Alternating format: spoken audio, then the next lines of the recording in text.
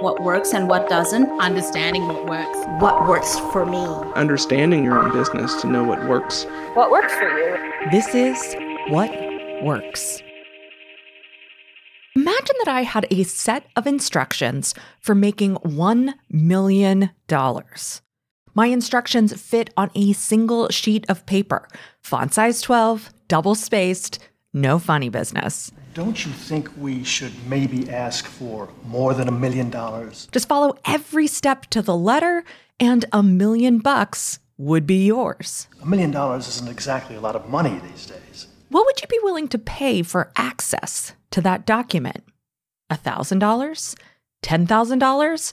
$100,000? More?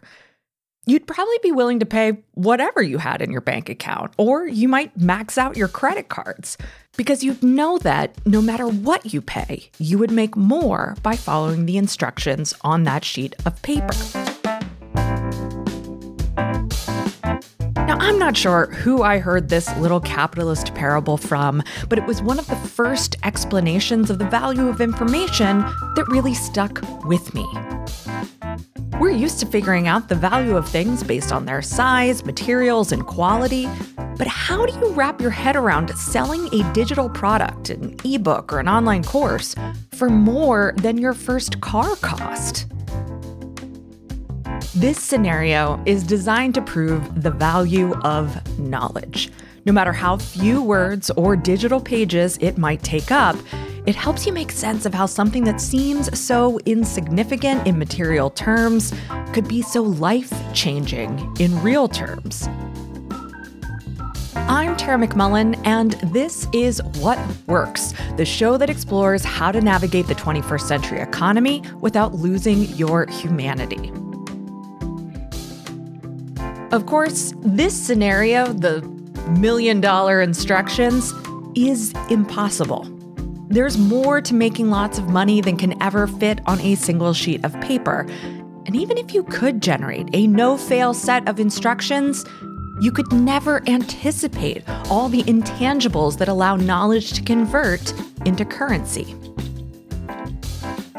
And yet, this explanation has provided the basis for hundreds or thousands of proprietors of knowledge to charge exorbitant fees for little more than a set of instructions. Today, we're talking about the economics of information, because if information wants to be free, why is it so damn expensive? First, we'll dive into some historical and ideological context, examining the origin of the phrase, information wants to be free. We'll talk about how the concept of money itself plays into how we value information. From there, we'll dig into this week's case study from my own history as an information marketer of sorts. I'll compare and contrast the higher-priced business coaching program I ran for 5 years with the low-priced business classes I taught at Creative Live. And finally, I'll present an alternative theory of value of information products, courtesy of feminist economics. All right, we've got a lot to cover today, so strap in and enjoy the ride.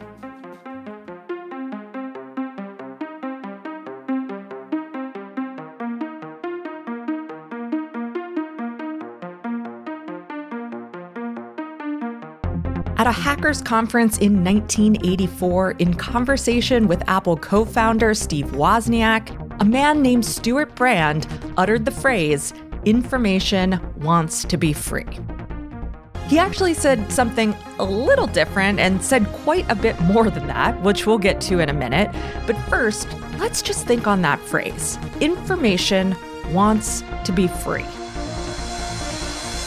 Today, we carry around access to a vast amount of information in our pockets. But information wasn't always so easy to access. Before the internet became ubiquitous, families might have bought the Encyclopedia Britannica as a home reference. In 1985, the encyclopedia would set you back at the low end about $1,200. That's $3,500 adjusted for inflation. A lot of money for information that would be outdated from the moment it crossed your threshold. But that's nothing compared to the relative cost of information before the invention of the printing press and movable type. Before Gutenberg's invention, books were copied by hand. Books and knowledge generally were the purview of the super elite. So it does seem that information has become cheaper and cheaper over time. But free as a financial cost is only one way to look at that phrase.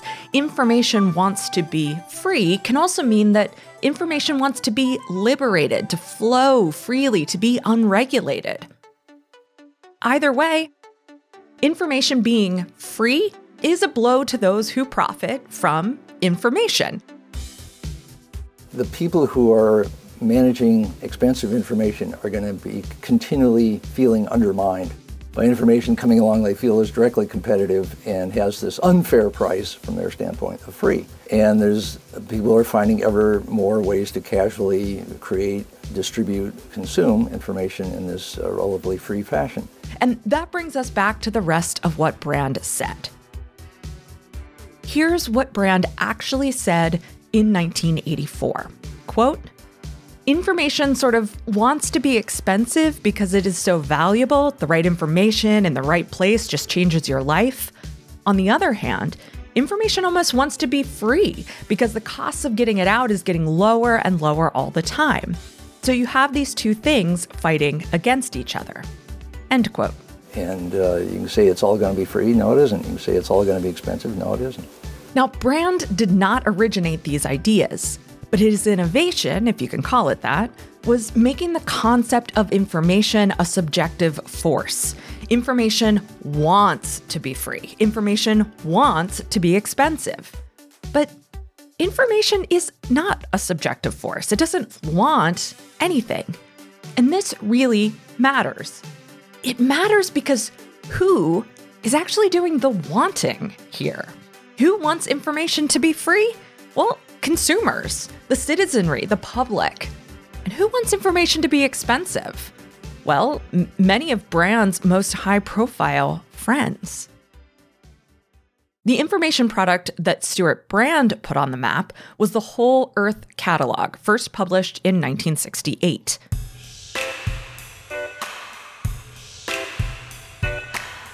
The Whole Earth Catalog was a compendium of product reviews, excerpts, and images.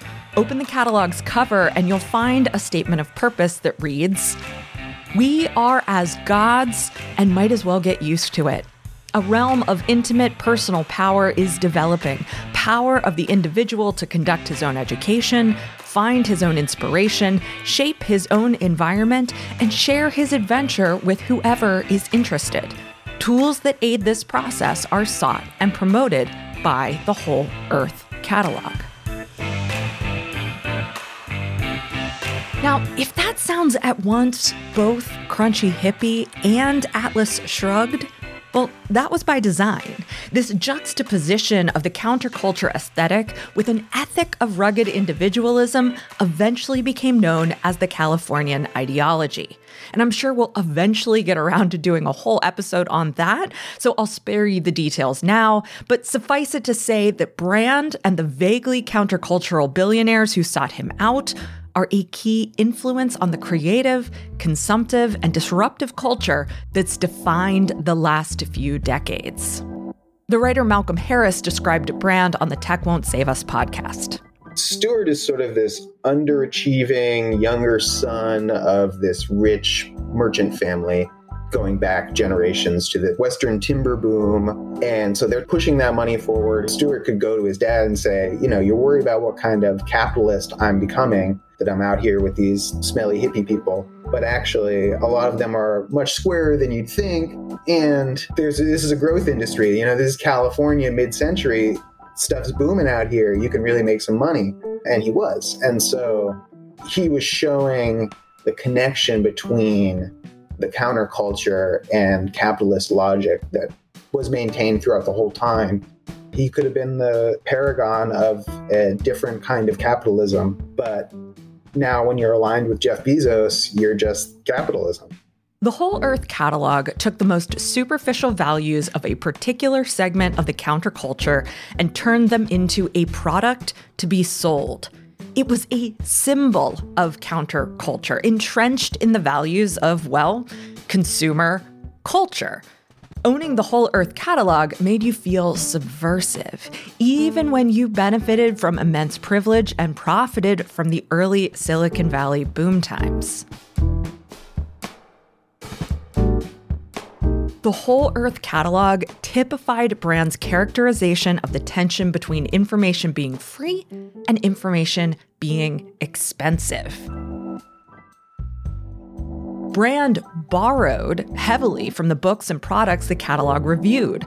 Flip through its pages on the Internet Archive, and you'll find page after page where the vast majority of the content is not an original review, but excerpts and diagrams copied straight from the works featured.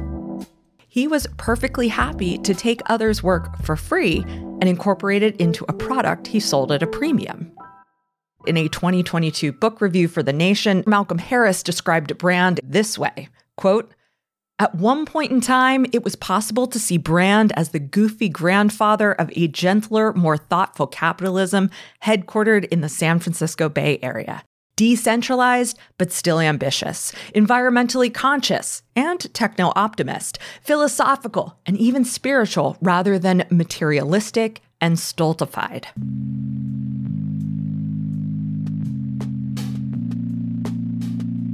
Despite his continued influence in Silicon Valley, New York, and Washington today, it's much easier to see Brand as Harris does, a huckster, adept at using his family's money to put himself in rooms with people who were hell-bent on making billions, while billing themselves as humanity's great white hope. I see many similarities between the Whole Earth catalog and the current information marketing milieu, and I'll get to those toward the end of the episode. But first, let's consider the role money plays in how we value information.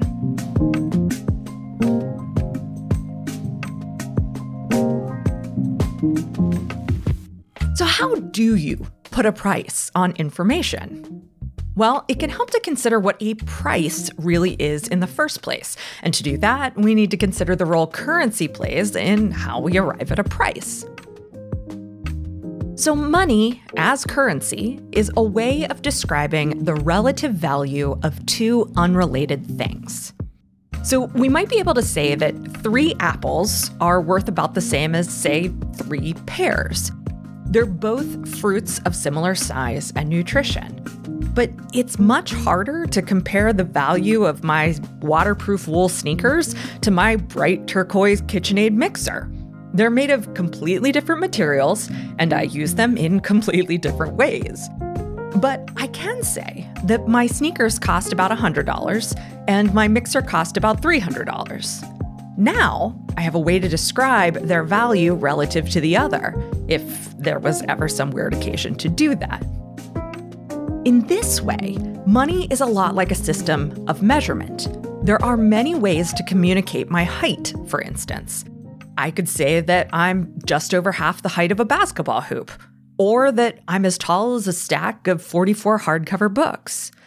But that's not really helpful, because you might not have a visual reference for the height of a basketball hoop, and you don't have the same stack of 44 books that I have. That's why we have a system of measurement that we can all agree on.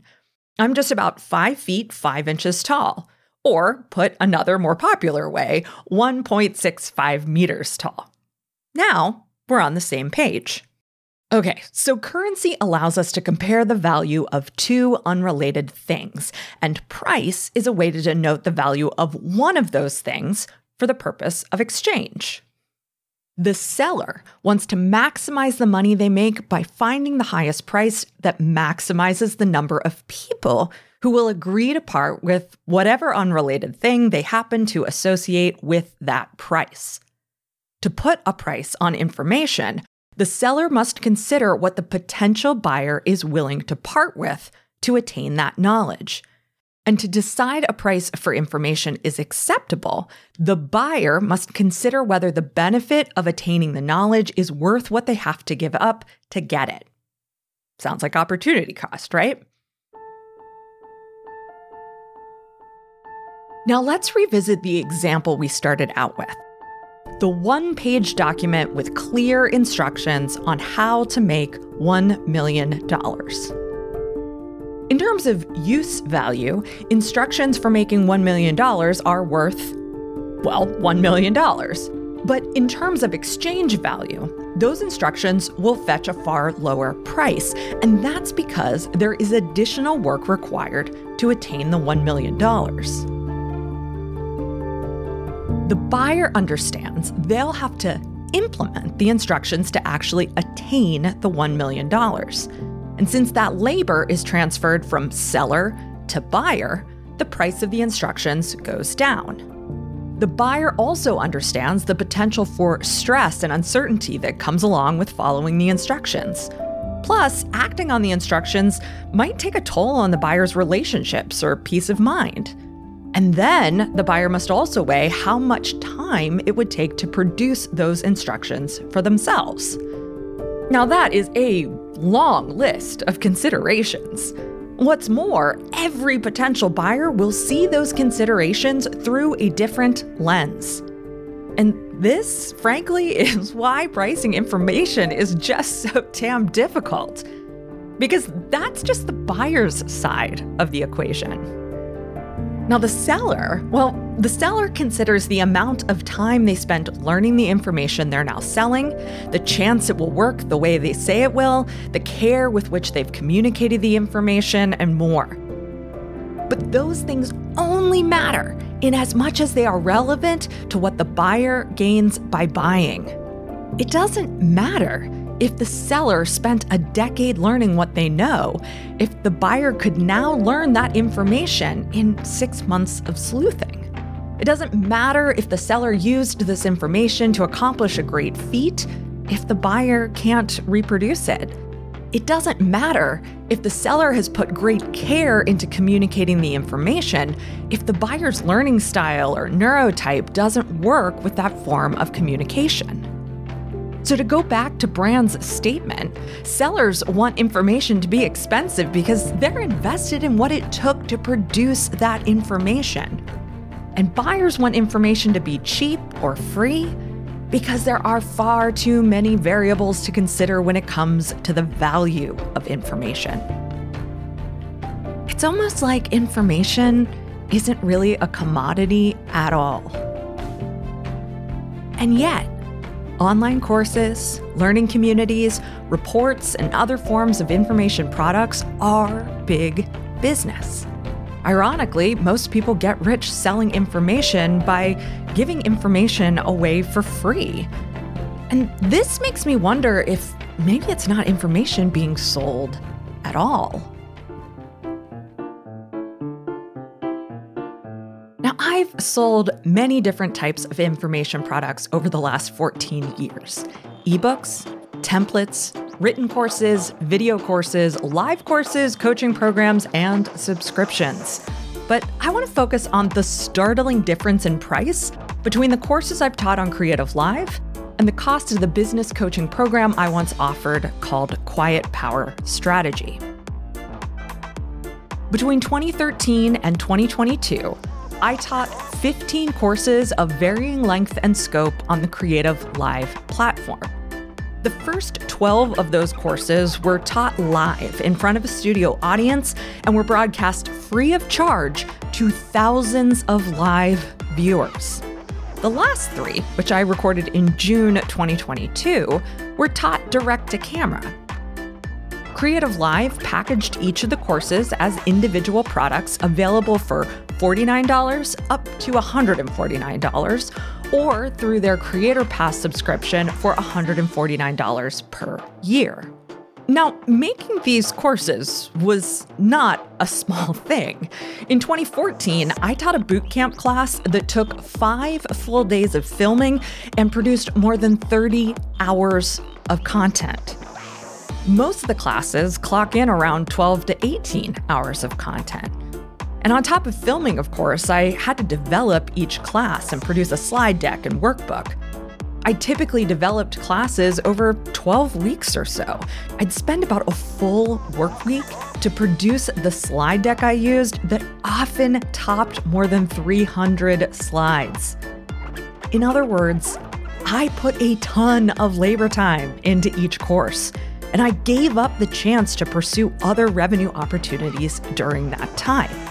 Now, ultimately, I made much less money as a creator teaching for Creative Live than I would have had I taught those classes on my own. However, using the Creative Live platform to teach eliminated a lot of the stress I felt teaching on my own. So the price of those courses and the revenue share I earned from them made a lot of sense to me at the time. On the other hand, in 2013, I started offering a business coaching program that would eventually be called Quiet Power Strategy. The first couple of times I ran the program, it cost about $1,500, if I remember correctly. It was 4 months long and included recorded audio modules, worksheets, asynchronous personal feedback, and Q&A sessions. It was a hybrid coaching program and cohort-based course before hybrid coaching programs and cohort-based courses became trendy information product styles. Eventually, the program grew and the price went up. I think the last time I ran it in its original form, the price was $3,500. Now, that's a steal for business coaching, but pretty pricey for an online course in 2016.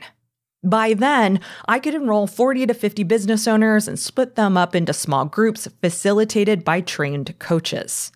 It was still a very hands-on program relative to what others offered, but I didn't have to be the only one with my hands on it. Today, there are many changes I'd make to how Quiet Power Strategy's client experience and learning environment worked. I've learned a lot. But I very much still stand by the framework and the importance of interactive small group learning. Both my Creative Live courses and Quiet Power Strategy were information products of sorts. And there was significant overlap between the information I shared in both. So why the giant disparity in price? Why did Quiet Power Strategy cost 24 to 70 times more than my Creative Live courses? The answer might seem obvious. Quiet Power Strategy came with coaching and feedback that I couldn't deliver in a Creative Live course. One type of product had interactive support mechanisms built in, and the other did not. Creative Live courses can be inexpensive because they externalize labor onto the customer, while Quiet Power Strategy retained more of the cost of labor within the product delivery. In other words, if you want me to do more of the work, you have to pay me more.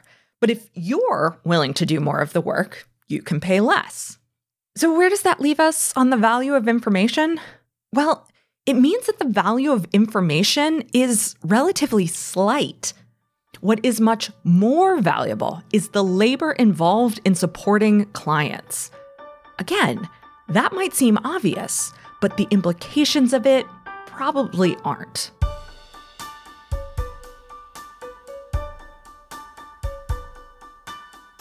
In the online business and side hustle world, information products have been sold as the key to passive income.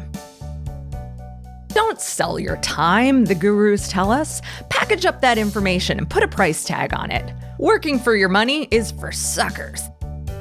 And while there's been a small shift on this front in recent years, service-based businesses can seem like the also-rans of entrepreneurship and independent work.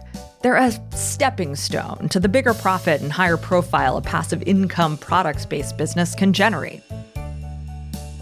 Services are stigmatized because they are feminized.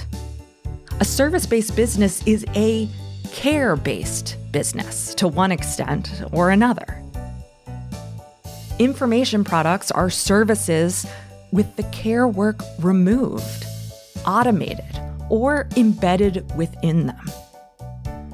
The care work, to the extent that it's there at all, is often de-emphasized or made invisible.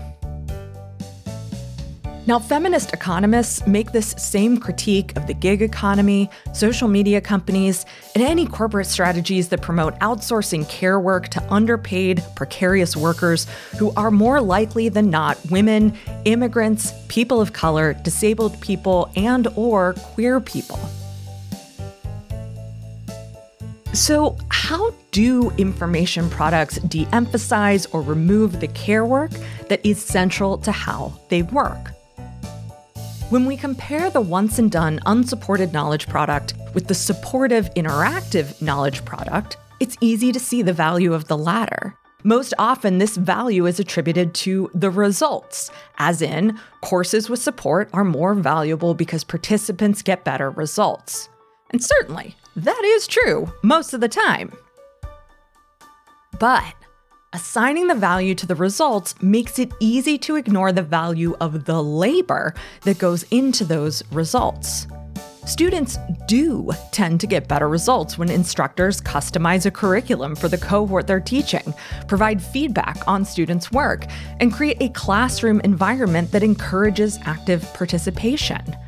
It's the difference between trying to learn calculus by reading a book on calculus and sitting in a classroom with a good calculus teacher. The latter is infinitely more valuable to most people. A teacher can't force anyone to learn, but they can seriously increase the odds that students will learn. This form of care work is critical to the value of high-end information products.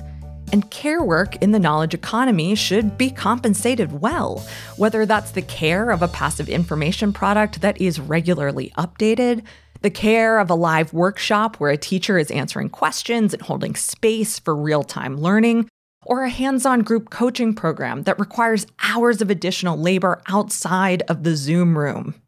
But economically speaking, our society loves to erase care work.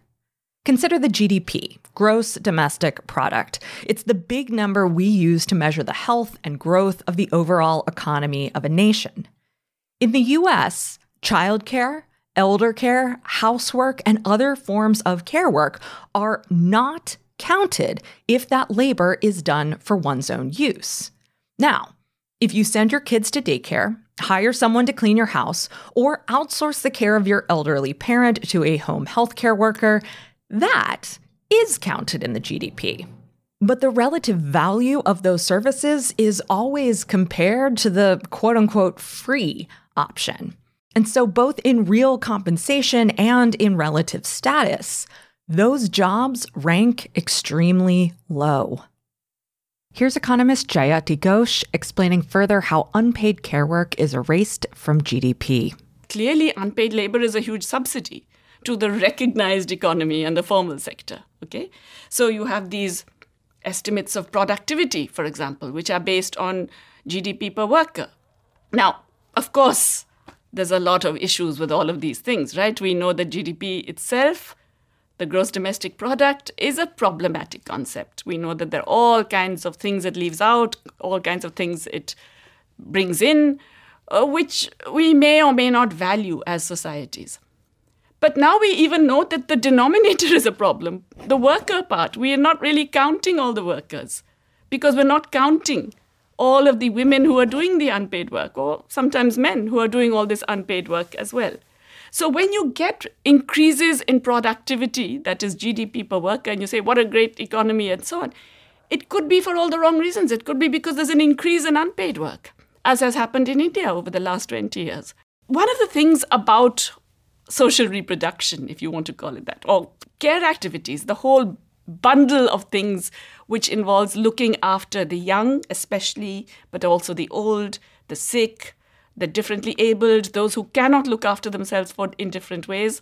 Societies have to create some situation in which care activities are performed, whatever else happens. It's something that creates a kind of tension between what you could call individual welfare and group welfare. Because the care of others is not the care of yourself. It is, in a sense, something which is against your own welfare if you're going to spend time caring for others. So this gender construction has been extremely useful in resolving that tension. We know that care work in an information product is valuable in the same way we know that care work in a household is important. We miss it if it's not there.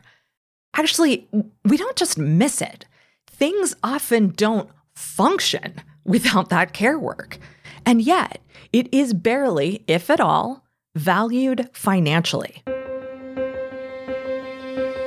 It's not a coincidence that today we might outsource care work to gig workers. We might ask a DoorDasher to pick up lunch, or we'll hire an Instacart shopper to select and deliver our groceries, or we might even hire a TaskRabbit worker to wrap gifts, clean up after a party, or even assemble toys. And yes, I got those examples straight from the TaskRabbit website. Except we don't think about the person, the gig worker we're hiring. We think about the app. We don't hire an Instacart shopper. We use the app and wait for our groceries to arrive. These companies have used technology and marketing to figure out how to profit from hiding care work. We don't think about how these companies exploit the people who do the work because we don't think about those people as workers at all, if we even think of them as people. Worker? What worker? Now, when it comes to information products, this plays out in a number of ways. First, if we acknowledge the value of the care work that makes an information product valuable, we might create a container for the information product and set a price that clarifies that value. This is what I did as best I could at the time with the Quiet Power Strategy business coaching program. Now, another way this might play out is that we recognize that we want to minimize the care work involved with an information product, allowing the customer to take on that responsibility and set a much lower price that takes that risk into account. And this is how a low-price model like my Creative Live classes work. Both of those models are effective, and they're relatively fair as long as they're priced appropriately, workers are compensated correctly, and customers are informed about what's on the menu and what's not in terms of care. Now, those are big ifs, of course. But another way I see this play out with information products is to ignore the care work altogether. To ignore the invaluable contribution of the community managers, virtual assistants, or junior coaches who make this stuff work. To ignore the massive risk that a customer takes on when they buy a self-paced course or sign up for a subscription. Care work becomes another mundane task to make more efficient or to automate outright.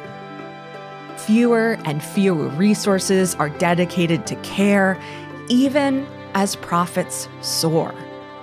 The information product creator is able to tell a tale of mind-blowing results and the potential for life-changing transformation in the same way that Stewart Brand told a tale of personal empowerment through individual action. The price is high, and so is the burden to the consumer. The price is high, and the probability of success is low, low, low.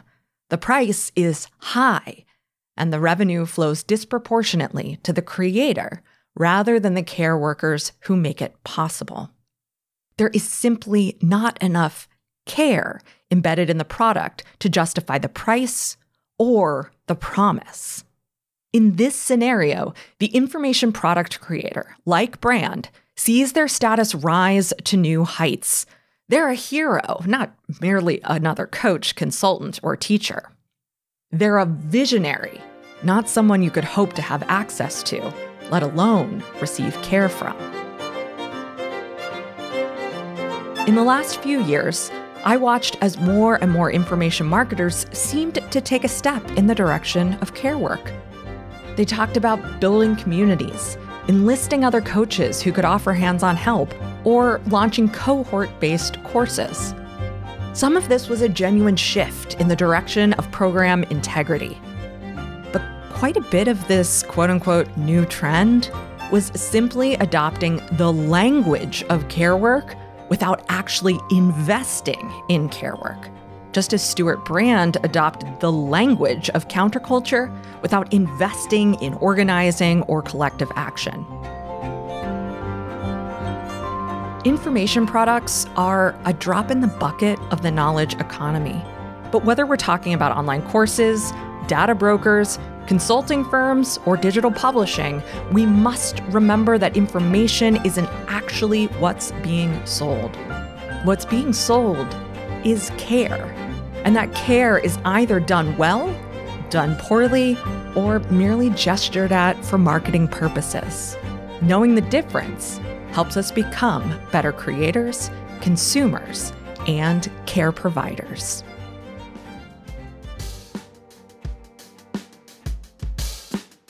Next week, we'll dig into the economics of hiring help. We'll consider how existing structures and incentive systems shape the way we think about the profit we create and the people we pay. And I'll talk to friend of the pod, Kate Strathman, about whether it's possible to hire others at all without exploiting them. What Works is a production of Yellow House Media, a boutique production agency for podcasters who are changing our assumptions about culture, leadership, and business. Today's episode was written and edited by me, Tara McMullen. Our production coordinator is Lou Blazer. Our production assistant is Emily Kilduff. Marty Seafelt is our audio engineer. Sean McMullen is our executive producer. Today's music is from Track Club. What Works is recorded on the ancestral homeland of the Susquehannock people, and the Yellow House is located on the unceded land of the Ktunaxa Nation.